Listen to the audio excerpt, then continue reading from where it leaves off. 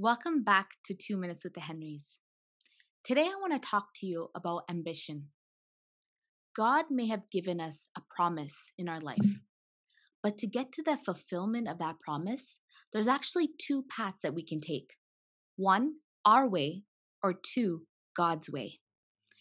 Abraham and Sarah received a promise from God to be blessed with a child, but Sarah looked around and she did not see that promise fulfilled. Sarah's ambition to see her promise fulfilled in her life gave birth to an Ishmael. Her ambition created a nation that would forever fight the descendants of Isaac. And that is a scary thought.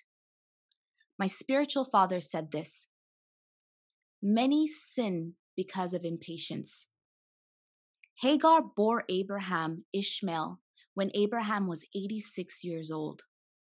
Sarah bore Abraham Isaac when Abraham was 100 years old. Sarah's ambition to see her promise fulfilled was actually 14 years earlier than God's timing.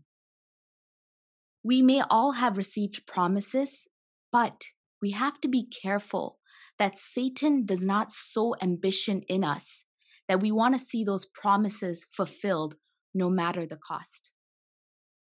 Contending for our promise is actually a real spiritual battle that we must undertake with prayer. And with prayer, with communion with God, God will give us the steps to see our promise fulfilled.